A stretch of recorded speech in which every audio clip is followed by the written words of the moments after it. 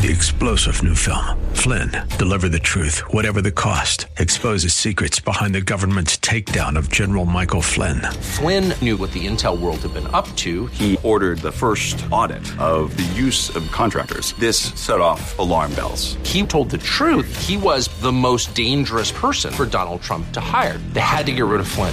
Flynn, deliver the truth, whatever the cost. Available now. Watch it today. Go to salemnow.com. salemnow.com. Come on, say, turn it around. Open the windows of heaven. Pour out a blessing, overflow. Turn it around. Open the windows of heaven. Pour out a blessing. We cannot contain. Welcome to Beyond the Veil, a ministry of Dayspring Chapel. Arise, shine, and excel. Located at 1628 Hyde Park Ave in Hyde Park, Massachusetts. As Luke chapter 1, verse 78 and 79 tells us, according to the tender mercy of our God, whereby the dayspring from on high has visited us to give light to them that sit in darkness and in the shadow of death, to guide our feet in the path of peace. Now let's listen in to today's message from Pastor David Oluwadara. Luke chapter 1 from verse 76. In this scripture we have Dayspring, the name of the church also. Luke 1 from verse 76. This is Zechariah, the father of John the Baptist, speaking. And it says, and you child, meaning you, John the Baptist, you will be called the prophet of the highest. For you will go before the face of the Lord to prepare his ways, to give knowledge of salvation to his people by the remission of their sins. Amen. We actually have the ministry of John the Baptist. He said, for you will go before the face of the Lord to prepare his ways. We go before the face of the Lord even now to prepare for the coming of the Lord. Amen. Just as John the Baptist went before the Lord to prepare for his coming, we also go before the face of the Lord to prepare for the return of the Lord, to give knowledge of salvation to his people by the remission of their sins. Through the tender mercy of our God, to give knowledge of salvation to his people by the remission of their sins, through the tender mercy of our God, with which the day spring from on high has visited us, to give light to those who sit in darkness and the shadow of death, to guide our feet in the way of peace. Now listen to verse 80. He says, so the child, and who is this child? Who is this child? This is John the Baptist. So the child grew and became strong in spirit and was weary in the deserts till the day of his manifestation to Israel. Amen. John the Baptist was in the wilderness, in the deserts, before he began preaching, before his manifestation, before his showing forth, before he became known, before anybody knew him. He was in the wilderness. I don't know for how long he was in the wilderness. I wouldn't think it was for a short time. He was in the wilderness for a long time. What was he doing in the wilderness? What was he doing in seclusion? What was he doing in hiding, so to say? What was he doing in the outskirts of the city? What was he doing, in these closets, so to say? What was he doing in this place? He was in the presence of God. He was soaking himself in prayer. He was in prayer. Amen. He was not just in the desert, because he wasn't insane. He wasn't, he wasn't mad, so to say. He wasn't insane. He wasn't an outcast. But he withdrew himself to the wilderness. He withdrew himself to the desert to be in seclusion, to be in isolation, you can call it, to pray, to be in the presence of God without distraction, without distractions. And I want to tell you, my brothers and sisters, effective prayer is alone with God, in the place of quietness, in the place of quiet and quietness. Amen. Effective prayer is in seclusion. The problem of this age, the problem of our time is distraction. There are too many distractions. And we seem to be so comfortable with them now. Christians are so comfortable with them now that the Lord has asked them to come to his house. But many would choose to stay in their own house with many distractions. Many do choose to stay in their house. It's not that they withdraw to their room to be in seclusion so that they can hear the word of God, so that they can pray to God, so that they can worship God, but they stay where everybody is, where there is coming and going, where there is TV on, where there are children playing, and all of that, and they want to listen to God. They're not going to hear God. It's only those who focus, who pay attention to the Lord that hear God. It's only those who are like Mary that sit at the foot of Jesus, at the feet of Jesus, that will hear the words of Jesus. Not those who are like Martha, who are in the kitchen, cooking, and they are overhearing Jesus, overhearing the words of Jesus, and they are trying to do both. No, they are trying to multitask, are trying to cook and listen to Jesus. And Jesus Christ said it doesn't work. It doesn't work. Yes, very, very important for us to be able to withdraw ourselves into the closet, to be able to have a private time with the Lord, with concentration and focus, so that we receive from the Lord, and what we receive from the Lord in private, we take to the public.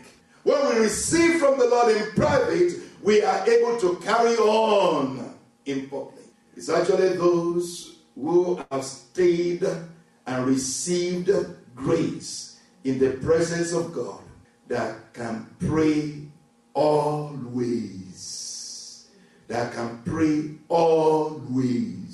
Amen. There is no praying always without a good time of private praying in the presence of God. With a good time of private praying in the presence of God, you can pray always, stay in the presence of God in public, always, on the street, in the marketplace, because you have spent a good time in the closet. John the Baptist was able to preach powerfully and move the kingdom of God forward and shook the kingdom of hell because he spent time in the presence of God alone. Amen. We remember Jesus. Same thing. We remember Jacob. Same thing. Alone with God. Prayer precedes preaching. Prayer precedes preaching. And the kingdom of God cannot advance except by prayer and preaching in the name of Jesus. Jesus Christ said to Peter, "You are Peter.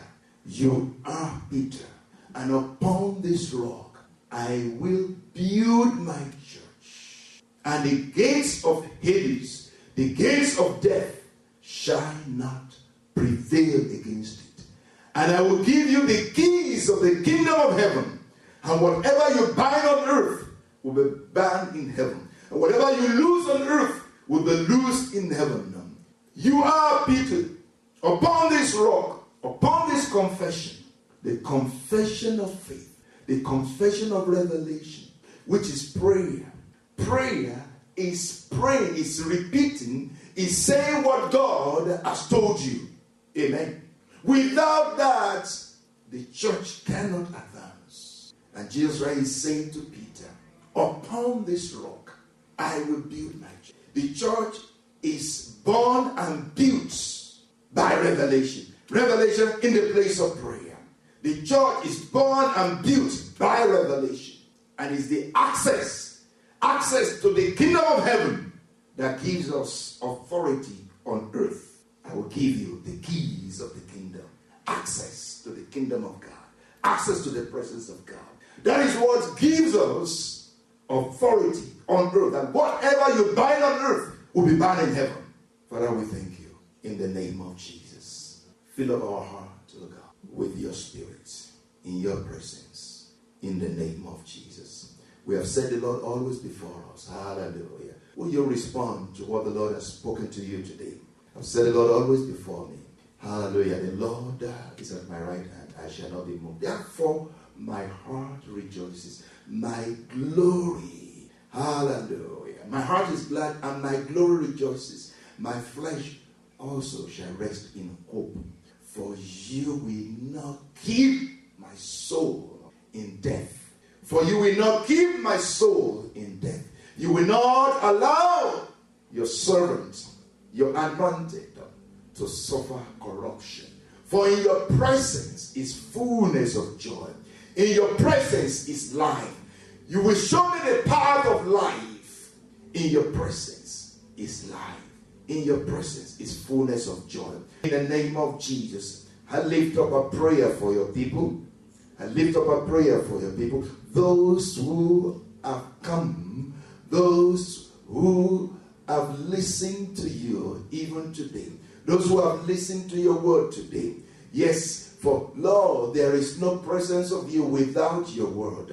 Hallelujah. Without listening to your word. They have listened to your word. They have sought your presence.